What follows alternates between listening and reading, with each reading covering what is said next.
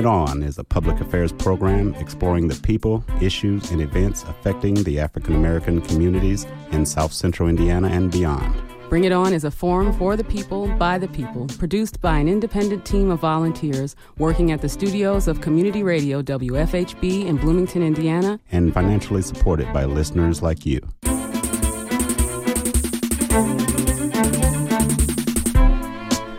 And good evening, I'm Clarence Boone, and welcome to this edition of Bring It On, broadcasting from WFHB radio station located in Bloomington, Indiana. We're a multiple award-winning show, now in our 15th year as Indiana's only weekly community radio show committed to exploring the people, issues, and events impacting African Americans. Good evening, I'm William Hosea. As this is the last Monday broadcast for Black History Month, we wanted to have a comprehensive conversation with two presenters of Bloomington's annual public safety report. This fourth annual report covers topics ranging from police department personnel recruitment and training to crime total comparisons, substance use disorder, law enforcement diversion programs, and the Safety, Civility, and Justice Initiative update. While Bloomington Police Chief Mike Dieckhoff presented on the comprehensive work of the police department, Beverly Calendar Anderson, former voice of Bring It On, and now director of the Community and Family Resources Department, gave a reflective presentation on the work of the Safety, Civility, and Justice Initiative and all the things that they performed last year, and of course covered their goals for 2020. They join us now in the studio. Chief Dieckhoff and Ms. Anderson, welcome to Bring It On. Thank you.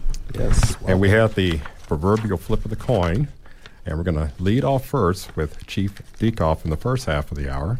And then for the remaining 2 hours, Ms. Anderson will discuss her part as well. So, I think it was a two-headed coin. Oh, okay. Well, it's the one you gave me for payment. But Chief Dieckhoff, welcome to Bring It On. And it's always great to have you here to, if not talk about trends and policing, ways that Bloomington is addressing certain issues. And I see that this is the fourth annual. Now, did it not go in succession for a number of years and then picked up again, or had this been occurring in the past? So this started under Mayor Hamilton's administration. He was the first to do this annual report on public safety. So it started his first year, or second year. It started under his administration. And some might say, well, most cities don't want to become that transparent and what's working right and where their challenge is, but we must applaud the initiative to come to the public and share with them what's going up. You want to give us sort of a synopsis, and then we could talk more specifically? So the report encompassed quite a few different topics. We talked about hiring and recruiting. We struggle with that. It's like most law enforcement agencies across the country. Hiring and retaining new officers is difficult. The economy is better, so when the economy is doing well, government jobs tend to take a dip. We went into training. We do a tremendous amount of training with our officers. We had over 9,600 hours of training for our sworn personnel, and that covered a variety of topics like de-escalation, anti-bias, mental health first aid, interview schools, things that the officers do every day. We kind of try to keep them up to date on that. And then there's mandatory training that the state requires that every police officer have, and all of that training was covered also. Went into a lot of information on crime and what's happening in Bloomington. Talked some about our calls for service, talked about different diversion programs that we are working on. We also talked a little bit about each division in the police department, like dispatch and records and parking enforcement. So that's kind of an overview of what was presented.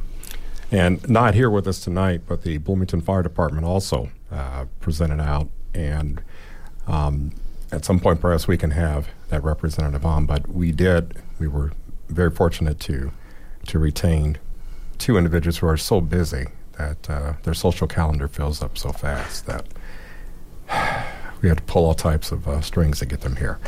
But nevertheless, in a report that came out to the city, sort of summarizing everything. They did say that although the overall crime rate in Bloomington decreased by nearly 5% from 2018 to 2019, there were two figures that have increased, and that being violent crime rates and then overtime pay for Bloomington Police Department officers. Now, can you talk a little bit about that trend? Sure. So let's talk about overtime first. There were a lot of things that happened this past in 2019 that kind of drove those figures. We spent a tremendous amount of time at the farmers market this year. We also spent a tremendous amount of time doing downtown foot patrols. The foot patrols were something that we started probably 2 or 3 years ago because of the increase in problems that we've had downtown and the requests from downtown businesses and visitors. We started doing that program. And one of the things that we did, and we've done this for a couple of years now, we hire part-time IU police officers to work for us. They basically patrol. They have our radios. They're able to respond to any issue that might be downtown. But the downtown patrols are more of a visibility type patrol so that people see the police. If they see problems, they can respond to those fairly quickly. Some other highlights in the overtime, we had our investigations. If we have something that is that happens and you just can't stop at the end of your shift, we spend a lot of overtime on finishing up investigations. So there was a substantial portion there. I mentioned earlier recruiting and retention. We had overtime for shift coverage, things like that. As far as switching now to the crime rate, yes, overall crime in Bloomington was down, but our violent crime was up about 27% in 2019. Can you define what a violent crime is? Yes. So the major crime trends, which they're called Part 1 crimes, those are homicide, rape, robbery, assault, burglary, larceny, and vehicle theft. Violent crime would be the homicide, rape, robbery, and assault part of that.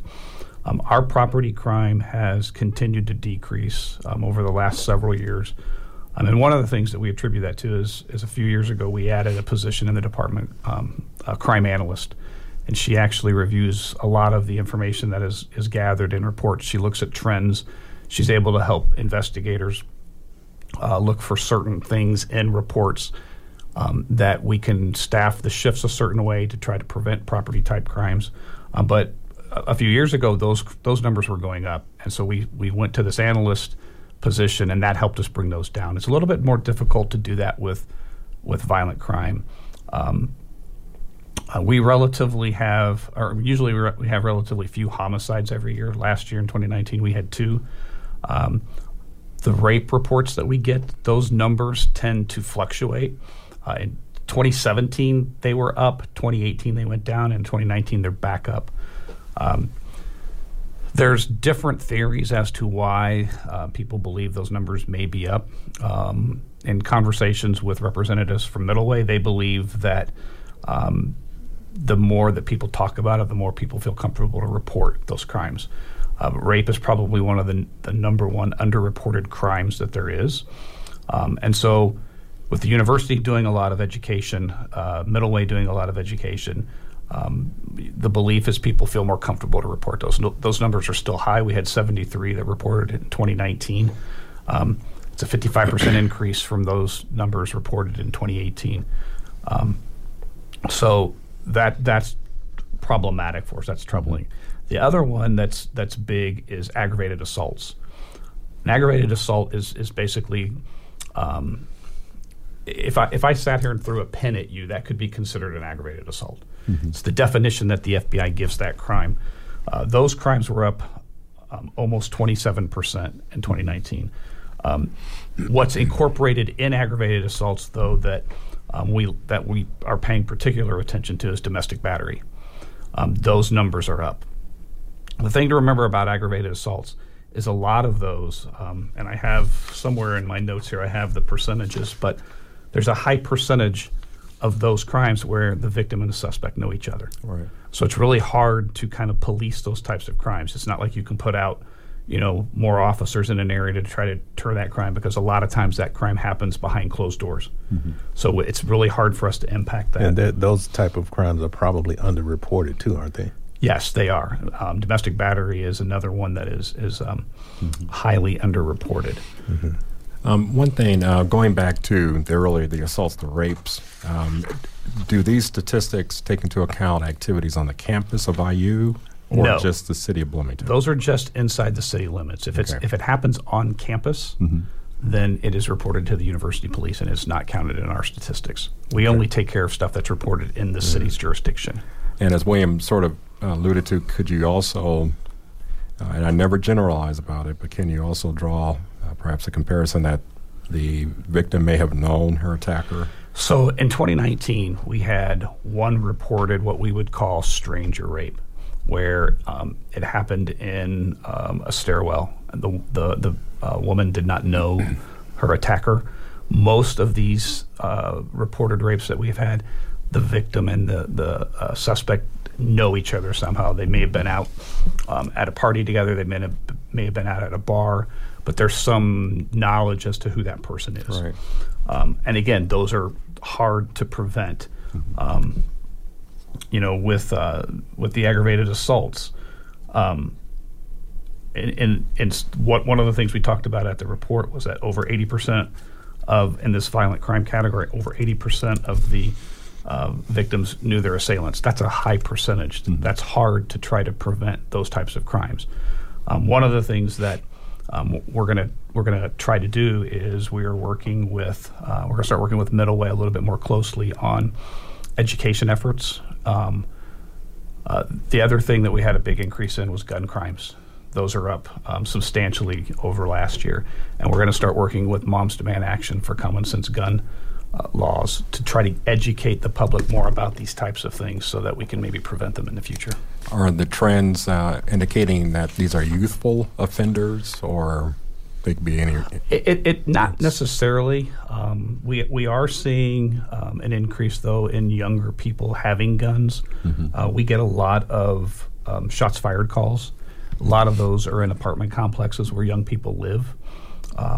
But I don't really have statistics that show, because a lot of times we don't catch anybody. We get these reports and these calls. We find evidence that there were shots fired with shell casings laying in parking lots, and maybe vehicles having windows shot out or something like that. But we don't find anybody that's responsible for those. I want to go back to farmers market. You mentioned something about that. Overtime pay went from roughly $5,000 to $100,000 in 1 year. Is that correct? Yes. And to the best of my knowledge, that didn't involve any violent crimes, robberies, assaults, or anything, right? Correct. So you just had to basically go down there and maintain a presence as a deterrent, because it was a really sensitive, hot-button issue down there. Correct. Previous years, we wouldn't have anyone at the farmers market. 2 years ago, we had a couple of incidences where we started having officers walk through the market.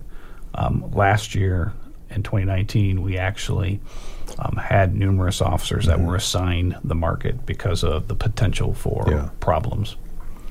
And you also said that crime stats from IU are not included in your numbers, right? That's correct. So do you know if their numbers kind of are similar to yours anyway, especially the increase in certain categories of crimes? I'm not aware of what IU's numbers are. I don't think that they've released their 2019 statistics yet. I've not seen those. But they will release those to the public? They will, yes. Okay. That would be, that's probably another show. Yeah. It is. IU and Bloomington Police Department, the IUPD and Bloomington Police Department have a partnership. I would imagine, especially on big weekends. Yes. And my mind goes immediately, and yours probably too, to Little Five Weekend. Yes. Or anytime we play Purdue used to be. But, not so much anymore. Not so much anymore. But Little Five Weekend, I remember when events that took place in Varsity Villa created a town gown approach to really minimizing what goes on. And as a result, the presence was and probably remains very heavy. And of course, you have excise police who come down and go through numerous pads of citations. Yes. And then the infamous drive-by Justice Building on Sunday morning, you see individuals who will either be doing work detail or getting the checkbook out. But one concern I've had, and others do too, is when we have home football games, and there's sort of the student lot across the street. Mm-hmm. If someone could take a before and after picture, and maybe the HT's done it, but you see grass in one photo, but then afterwards cans, gallon jugs, keggers, and I'm praying one day not a body. Yeah. And for me, home football game monitoring, and that's tough, because you want students to enjoy the weekend, but responsibly enjoy, which speaks to education. And I know that Bloomington, from that weekend, gets activity because it just all doesn't stay on campus. Correct.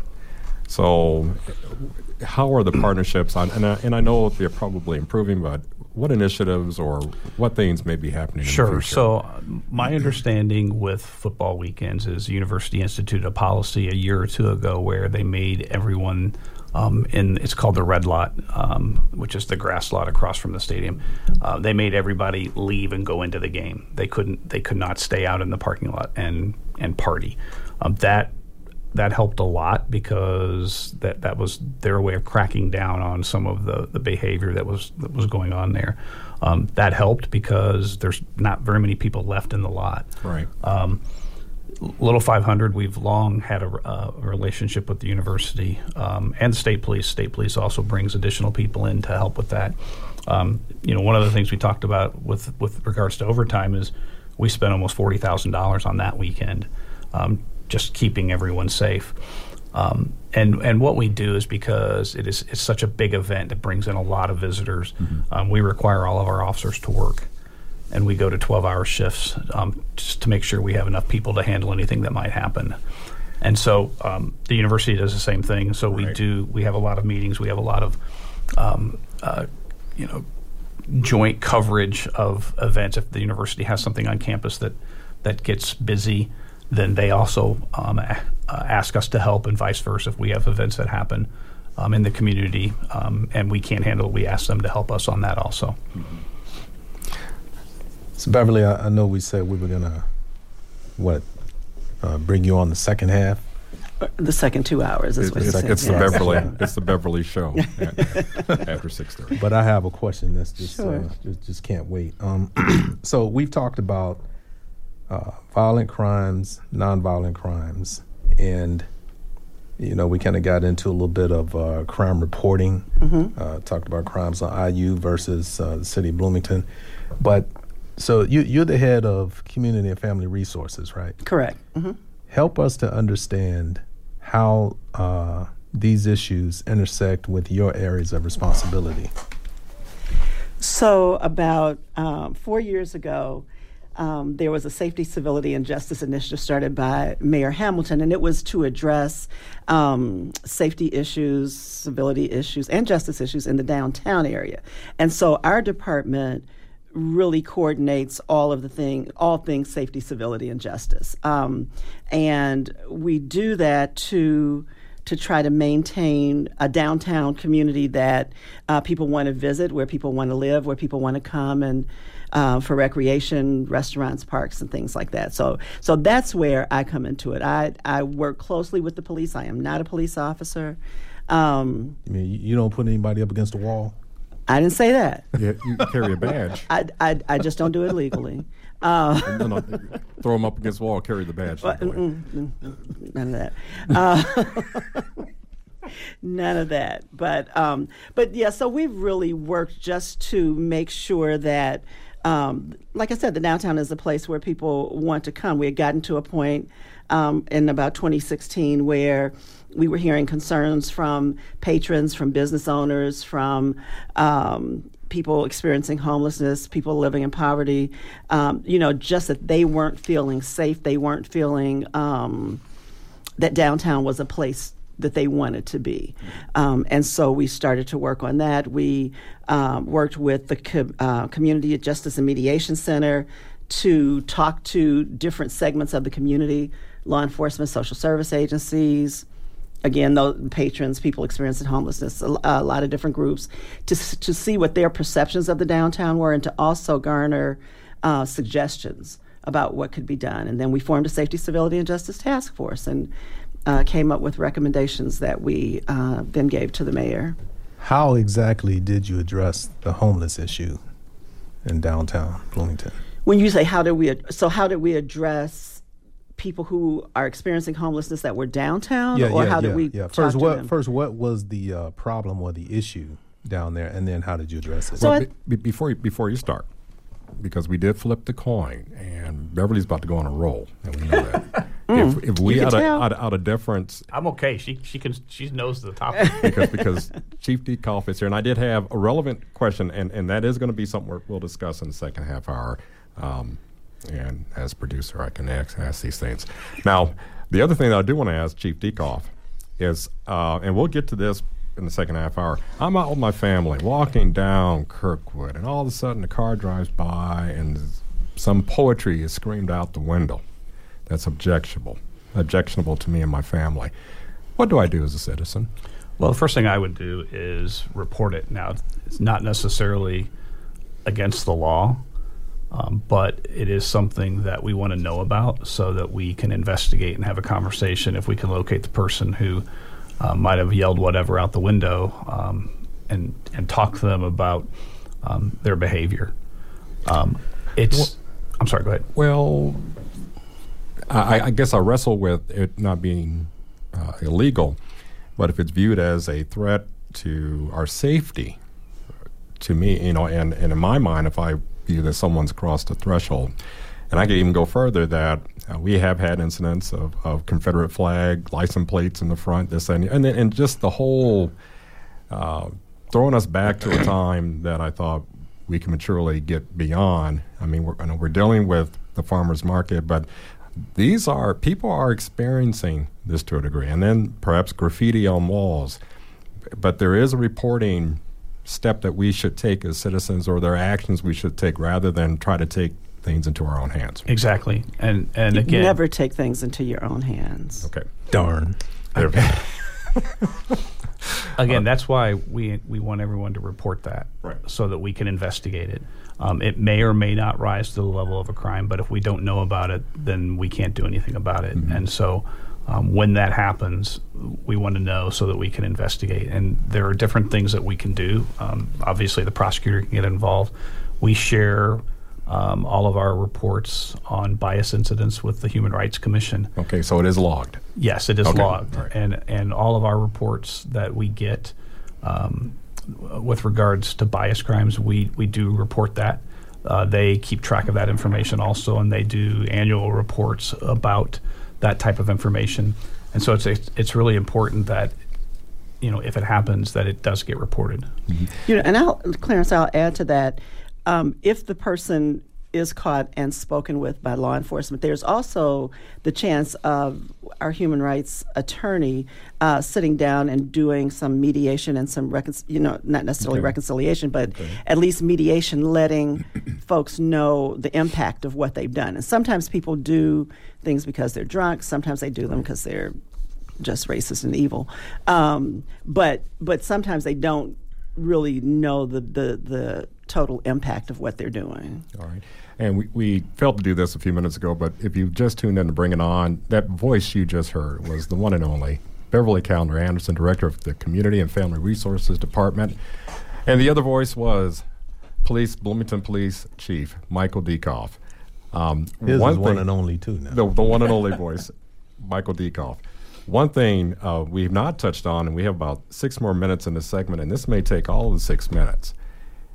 We know that there are some not neighboring, but nearby counties that have suffered tremendously from the opioid epidemic. It's not gone away. No, it's not. It's probably morphed into heroin use. It's morphed into methamphetamine. Yeah. Methamphetamine? Yeah. What are the interventions? What are the trends that you see? what can we as a community, if we see something, say something, what should we do? So that's a big topic to discuss in like 5 minutes. It has gotten a little better. We're not having quite the number of overdoses that we were experiencing a couple of years ago, but we still are experiencing overdoses. All of our officers carry naloxone, which is a drug that counteracts an opioid overdose. But again, not everyone is overdosing on opioids. We have overdoses on meth. We have overdoses on synthetic marijuana, which is spice. And there's not really anything to counter those. There are laws in Indiana that are on the books now that protect someone who might be somewhere where someone overdoses, that they won't face any kind of criminal sanctions if they call for help and report it. Mm-hmm. That's the main thing, is to try to save someone's life, who might be overdosing. That doesn't always happen, but we certainly encourage people to do that. Again, it's what happens is we're starting to see drugs with fentanyl, which is it's very deadly. We had a couple of weeks ago, we had a couple of people that overdosed, and it was some new stuff that had high concentrations of fentanyl in it. It's tough. It keeps us busy. We try to go after large scale dealers. We have good partnerships with state agencies and federal agencies to identify the dealers that are bringing it to our community. We had some success in the past with spice, where there was one particular business in town that sold it. Every time we heard that they got a shipment, we would figure out a way to shut it down, and we had some success with that. But it's not as bad as it was a couple of years ago, but it's still certainly something that the entire community needs to pay attention to, and just be wary of that. It's very you don't know what you might be consuming if you're using drugs, and it could very easily kill you. Chief, I just want to say that the news on the crime stats is not all bad, because some of them went down, actually. Yes. But a few years ago, there was a gentleman here we interviewed that was running for prosecutor. And he said emphatically that with the completion of I-69, we would see a spike in crime. Was he off the mark on that one, or is there any truth to that? You remember that, Clarence? I recall that. We've again, crime fluctuates a lot. Yeah. Our property crime has gone down. One that burglary is a big one. If you've ever been burglarized, it can be very traumatic. Those numbers are down. Some of the violent stuff is, again, as I said, people who know each other. So it's hard to kind of do stuff to take action against that. I'm not sure that we've seen this huge crime wave because of I-69. I don't know if that will change when it's completed to wherever it's going. That's probably still several years away. But we have seen some activity come from Evansville to Bloomington just because it's easier to get here now. Oh, yeah. Well, we're sort of coming to the bottom half of the hour, getting ready for, of course, the Beverly Calendar Anderson 2-hour time slot here. But I just want to, again, thank you for being transparent with the figures, because a lot of communities, if they're not mandated, they don't necessarily volunteer it. Can I just put a plug in real quick? Yes. If you go to the Be Clear portal, we have, I believe it's 14 data sets that we report. We're getting ready to add a couple more data sets to that. We also report crimes and information to the, I'm drawing a blank on the name, the police data portal that's through the Police Foundation. It's a national website, and we're one of about 150 agencies that report statistics to that website also to increase transparency, because you're right, we report a lot of information and it's just out there for people to look at. And all of the reports, the annual reports, can be accessed online from the City of Bloomington's webpage, and we'll give you that URL at the end of this conversation. But again, they are provided for the viewing public. And we're going to take a break right now. We've had a delightful conversation with Bloomington Police Chief Mike Dieckhoff, who has presented on the comprehensive work of the police department, facts, trends, and goals going forward.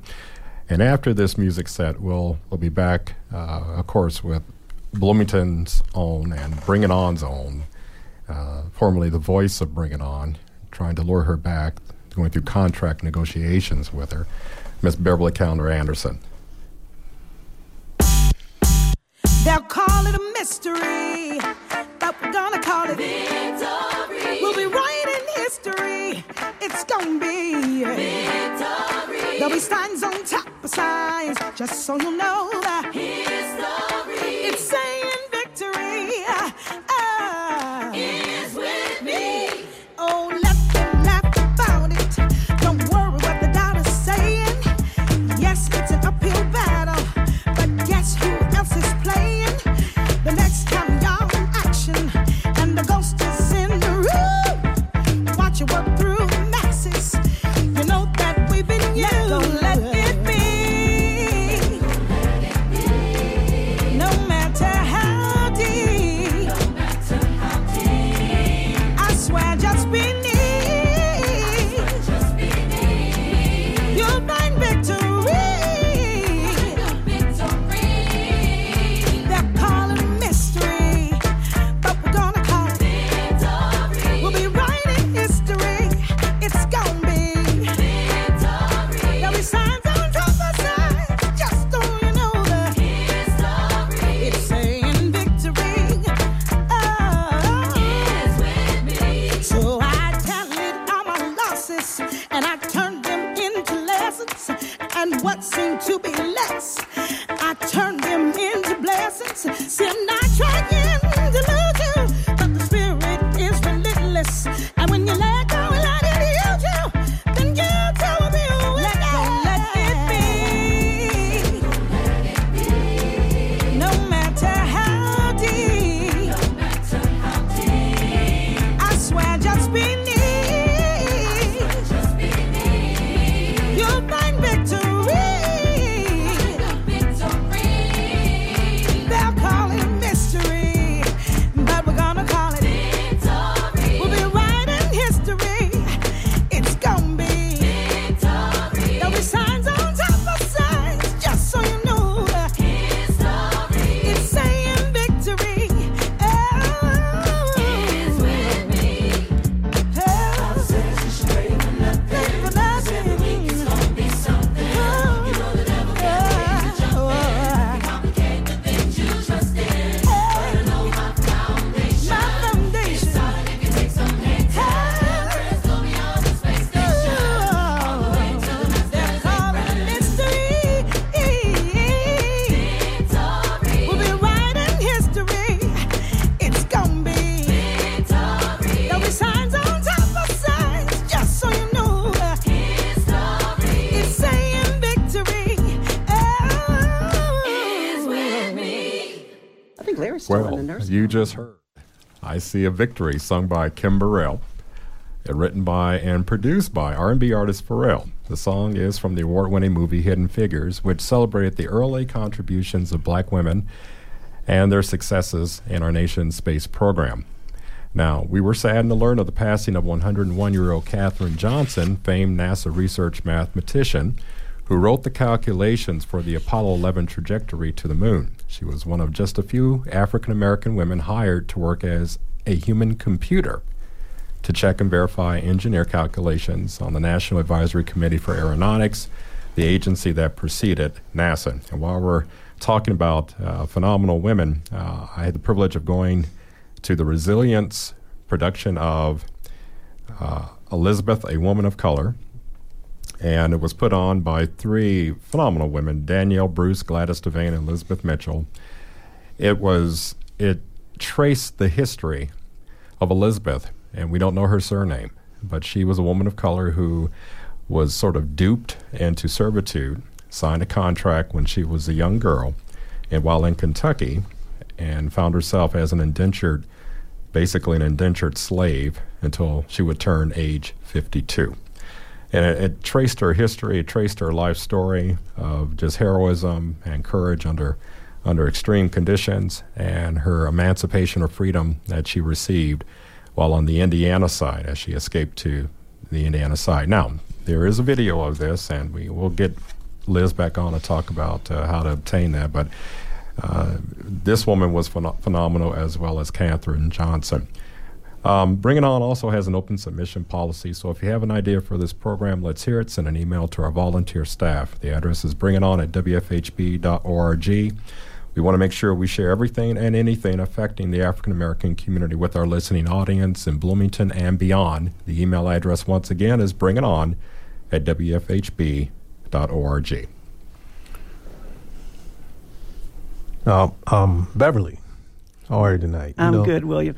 And can I just say, because Clarence was mentioning phenomenal women before you started, we also lost cookbook author, model, restaurateur, That's right. B. Smith this weekend. Yes. So I just wanted to shout her out. I saw that today. Yeah. Clarence has heaped praises on you since we pretty much started. But then he kind of jumped in and cut you off just when you were starting your role. I was on a roll. So I want to give you the opportunity to go ahead and pick up where you left off. I was trying to provide her with more time. But let me take 5 minutes to explain why I did that. All right, go on. On you, Bev. Oh, thank you, William. So what I was explaining earlier, before I was so rudely interrupted, was that in 2016, Mayor Hamilton created the Safety, Civility, and Justice Initiative, and it was to address issues that we were seeing in the downtown. People were, pretty much afraid of coming down to restaurants and to go to the park, especially like People's Park, or to go out for ice cream. And part of it, Chief Dieckhoff alluded to, we were having quite a few overdoses at that time, and a lot of them were happening downtown and were happening in parks. We were just having issues with just a feeling of unsafety, of just people not feeling safe. And so this initiative was started. We engaged the Center for Community Justice and Mediation to work with us and to interview residents throughout the community from a variety of different interest groups, and talk about how they felt about being downtown, whether it was how you felt as a patron or how you felt as a law enforcement officer or someone else who works in law enforcement, how you felt as a person, experiencing homelessness. And so we talked to all these different groups, took in some of their recommendations, their perceptions, and then we created the Safety, Civility, and Justice Task Force. And then we studied the issue. We worked with a class at IU. We looked at ways that other communities have addressed similar issues, not only in this country, but in around the world, some other countries around the world. And then we came up with recommendations that were then given to the mayor. And so from those recommendations, in the time since probably the end of 2018, I think, we've been implementing the recommendations. And so there were a list of recommendations. So we've been implementing them, and we have, I think, just about all of them implemented. I would say at least 98% of them have been implemented. And so as we do that, we're if there are other issues that crop up, we're addressing those as well. So some of those have to do with health and safety. Some of those have to do with programming in our parks or programming downtown. I mean, so there are a lot of different issues that we're addressing. So what was some of the more significant recommendations that you implemented? And you said you looked at communities around the country and around the world. Yeah. Can you identify where some of your recommendations came from that you actually implemented? So we looked at what other people had done, but we tried to make it very specific to Bloomington and what would be acceptable in Bloomington. We looked at things, a lot of things we looked at. We did look at public restrooms, because one of the issues we were having is that people were out and didn't have places to use the restroom, and so they used it where they were.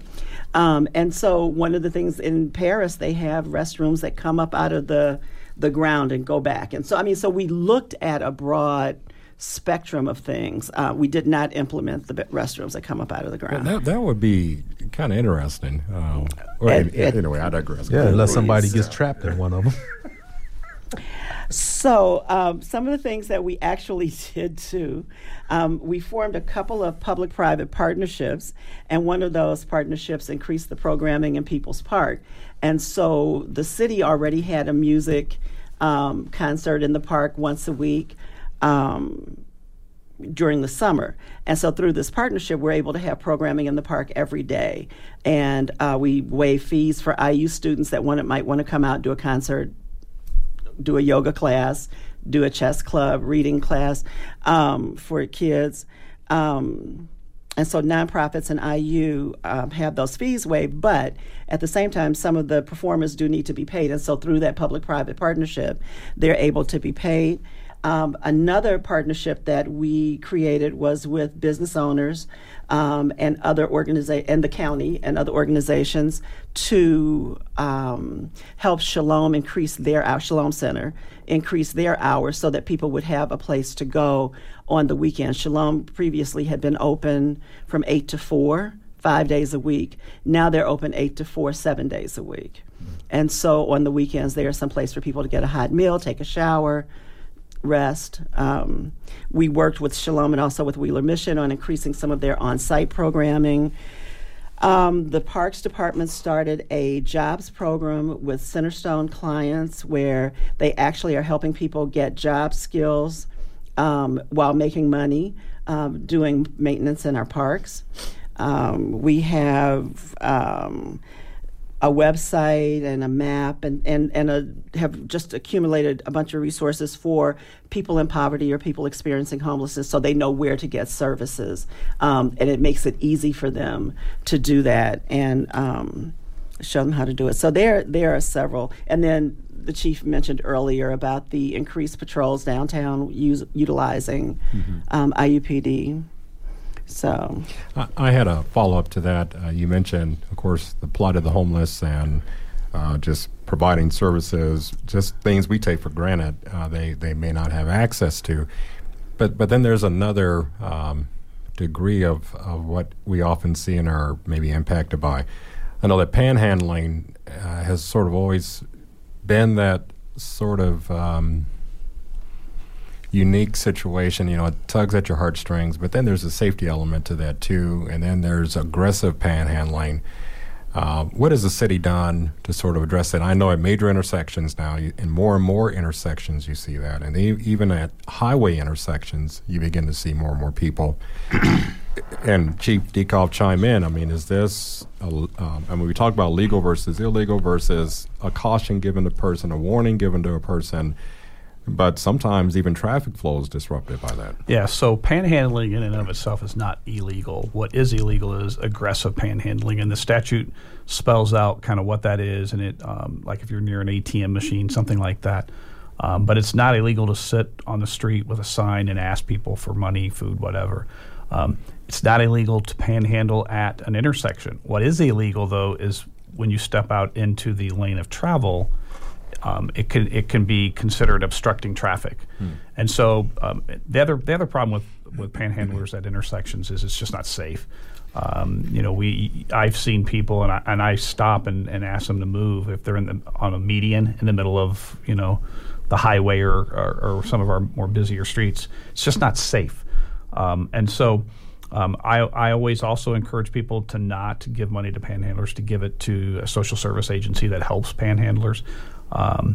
A lot of times, and I'm not saying every time, but a lot of times they'll take the money and just go buy alcohol or something Cigarettes. like that. Yeah, and so it's not really helping them. It's feeding maybe a substance use disorder problem that they might have. But it depends on how the panhandling's done as to whether or not it's illegal. Mm-hmm. Well, and one of the things that we did was to publish a website. We, like the chief said, we do encourage people to give to agencies that work with people experiencing homelessness or working with people in poverty. One, because your $10 will go further when coupled with other people's $10 than it will when you give it to a person. Although we do understand that some people choose to give directly, and that's what they do. But we published a site on the city site that could get folks directly to agencies that work with people in poverty or experiencing homelessness. So they can come on to, if they don't know exactly where they are, who they are, they can come on the city website, click a link, and it will take them right to the donation page of a particular agency. So, Beverly, the creation of a crisis diversion center. You want to talk about that one, huh? Oh, no, that's not me. No, the chief and I both have been working on the creation of this crisis diversion center. He can talk more about it. The police will be the ones that will be referring people to the center, but we're working in conjunction with Centerstone and IU Health Foundation. I think that's it. And the county. County government. And the county government. Because when people are in crisis, sometimes they don't need to go to jail. They don't need to go to the hospital or emergency room. They just need to get through that crisis. So this center will be a place that law enforcement can refer these people to help them come out of that crisis, whatever that crisis might be. It might be mental health. It might be, a narcotic piece. But there will be case managers, medical personnel, behavioral health personnel there. That really, I think, makes a huge difference between someone being arrested, in many cases shot and killed, because police are not exactly trained to deal with people who have serious mental issues. Is that correct, Chief? There's been a lot of stretching as to what experience we actually have, and you're exactly right. We don't have the mental health training that professionals do. Police. So this center came about because we have had an increase in people who are experiencing homelessness, people who have substance use disorder. And probably 6 years ago, we started our Downtown Resource Officer program, and that was a diversion program. We knew at the time the problems we were having with people who were experiencing homelessness kept increasing. We were seeing more and more people. We started this program because we knew arresting people for violations of the law wasn't going to solve anything, and so we needed to work with people who had better experience in dealing with those types of situations. And so we started that. It just kind of snowballed into we just keep having more and more people with those issues. So there was some talk about a year ago about starting a law enforcement pre-arrest diversion program. And when I got involved with that, I'm like, well, where are we going to divert people to? We don't have any place. So we kind of put the cart before the horse, and we've kind of fixed that now. We got about $2.1 million in funding. We got a big grant from IU Health Foundation, and a lot of businesses and local government, city and county both chipped in money to come up with this center. It's a 3-year grant project that we're going to, at first it will be law enforcement that will divert people, but there's talk about opening it up just to walk-ins who might be experiencing some kind of substance use disorder or mental health issue, that they can go there and kind of seek out treatment. And this will be a place where, you sort of have to catch people when they're ready for treatment. So this will be a place, if somebody is ready, you don't have to make an appointment 3 days later. There will be people there that will help get them into treatment right then. And so that's going to be key in getting people into treatment quickly. Now, correct me if I'm wrong, but Bloomington, along with other cities and different areas across the country, are probably on the forefront with these diversion programs. But does that kind of make Bloomington a magnet for a transient population or a homeless population? So you two fight it out and decide who's going to answer that question. And while you're fighting out, there have been, I don't know if it's urban legend or whatever, but buses stop here in Bloomington and people get off because they've been put on buses by other communities. Well, I think not just because of what we're doing with the Crisis Diversion Center. I think Bloomington is a community that's really rich in resources. We have a lot of nonprofits. We have a very caring community of people who want to help. Just like we were talking about panhandling, there are people that have said to me, I'd rather give to that person. I mean, that's just who we are, I think, as a community. And up until recently, I think many of our surrounding communities did not have the resources that we have. And so there were people coming from surrounding communities. I think now There are other shelters that have opened up in some of our sort of bedroom communities. There are definitely some drug treatment programs that have opened up. So I think more of the smaller communities are increasing their services. But that's not to say we still don't have the most and the best, because it's Bloomington. So when you make that investment up front, does it pay off in the end so that you don't end up spending as much money dealing with the problem on the back end of it as opposed to making the front loading that investment? So I'm gonna let the chief answer that, but I'm gonna say if you can keep a person alive, then you can get them into treatment. I don't know how you measure that with against dollars, but then Beverly's right. That's hard to measure. What I can tell you is we've had people that have been arrested 20, 30 times for the same type of minor violation. Obviously, that's not changing their behavior.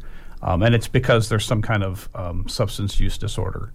And so if we can address that, then we don't have to respond to the calls we get on their behavior, and we can do other things. So I think it is worth the investment up front, because if we can change one person's behavior and kind of outlook on things, where that they give treatment a shot, then I think we're doing a lot to maybe save their life and really save money in the end. Well, and substance use disorder doesn't exist in a vacuum, and so if you save a life and if you get someone into treatment, you've saved a family for the most part, because all of that trickles down to the family, to their children, that may keep a child out of the system, out of the foster care system. It may keep a grandparent from having to be a caregiver. That's how you measure it. Yeah. Right. We've actually had people that have ended up in Bloomington that when we start to kind of delve in deep into their life,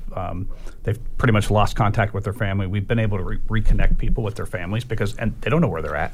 But if we can do something like that where we reconnect them, the families can take care of them too. And like Beverly said, you save not only that person's life, but you heal a family. And I don't know how you measure that success. So. Heard an interesting NPR segment. A woman now has been just compelled and inspired to try to reach out to her friends who've been going through a lot of overdoses because of opioid addiction or heroin addiction or methamphetamine. And she lost a significant person who had been incarcerated, been placed on parole, and was so afraid to really reach out to say, look, I have a problem, for fear of being put back in. And then after, of course, this person passed on, the parole division of that city said, well, we don't want anyone to get to that extreme. We are here to help. It's not our goal just to lock people up or warehouse them. If they reach out to us, we're going to bend over backwards to get them the treatment that they need. So does that sort of speak to the spirit of the diversion initiatives that you've been working on? It really does. There's a lot of diversion programs in the criminal justice system in this county. We have a multitude of specialty courts that deal with that. We have a drug treatment court. We have a veterans court. We have a mental health court. There's a lot of programming in the justice system to get people treatment so that they're not in the system. And this is kind of on the front end of that, actually. It would be if someone commits some kind of minor crime, instead of putting them in the justice system, we just completely divert them to the treatment world and try to get them in that world to get help, in the hopes that they'll get that help and they won't be committing these minor crimes anymore. And the chief mentioned the downtown resource officers earlier, and they have done a lot of work in this area. The Bloomington Police Department's also hired a social worker and 2 neighborhood resource officers. And then in our department, we've hired an after-hours ambassador. And so all of those folks working together, though those last ones I mentioned are not sworn officers, but they work together to make sure people can get resources, and they are eyes and ears on the street. If they see folks in camps or in tents, or they need, food or whatever, they're making sure, people are either getting to treatment or getting the necessities that they need. Mm-hmm. This is the After Hours Ambassador. So the After Hours Ambassador, I said that's one of them. The After Hours Ambassador, the police social worker, and then we have 2 neighborhood resource officers. Well, I guess what help me to understand what an After Hours Ambassador does. I will do that. So the After Hours Ambassador that's a new position that just came on in July of 2019, and that role is to help maintain the downtown. So it's part of that Safety, Civility, and Justice Initiative recommendation, but it's one to be eyes and ears on the street to connect the after hours life downtown. So that's restaurants, bars, people that are students that are out, visitors that are out downtown. Connect them with City Hall. City Hall closes at 5 o'clock officially, even though I don't leave until 8 most nights. But we close at 5 o'clock initially. Traditionally. And that person starts her day at about 3. And so she connects, she's that City Hall face downtown after hours. And so she can see if there's a lot of trash out. She can actually call dispatch if there is a fight or something that somebody else hasn't called in, or she can help de-escalate things sometimes. So that's what she does. And being very visible. Interesting. She probably forms relationships. Some loose relationships. No, they're not that loose. We have some formal relationships, especially with businesses downtown, but also with some folks that are just out on the street. And she has an anecdotal story she told about folks that were like out in front of the library, and they seemed to be experiencing homelessness, and they were cooking something, and she goes, "Okay, I'll let you stay here as long as you clean up after yourself."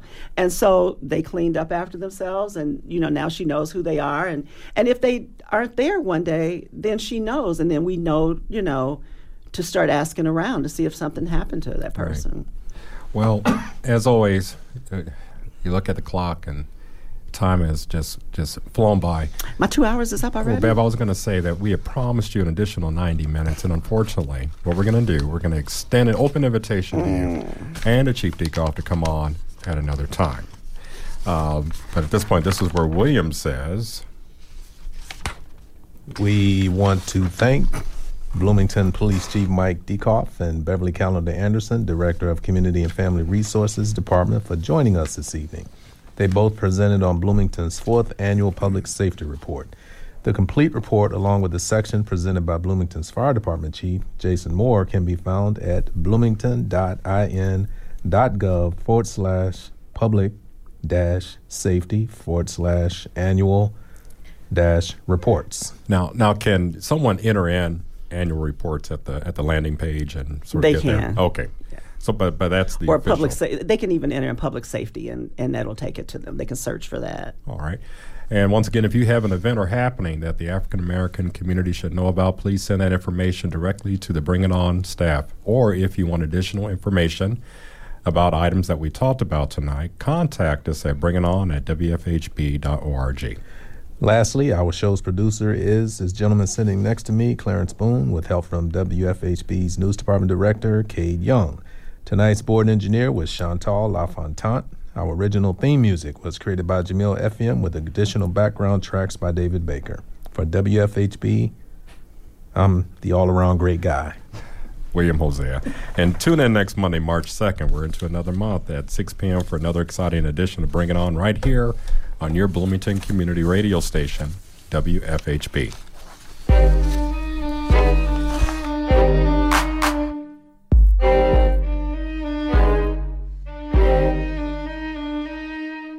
You've been listening to Bring It On, a volunteer-powered production of Community Radio WFHB in Bloomington, Indiana. Bring It On is your forum for open dialogue on the people, issues, and events affecting the African American community in South Central Indiana and beyond. Send your comments, suggestions, and story ideas directly to the Bring It On staff. The email address is bringit@wfhb.org. That's bringit@wfhb.org.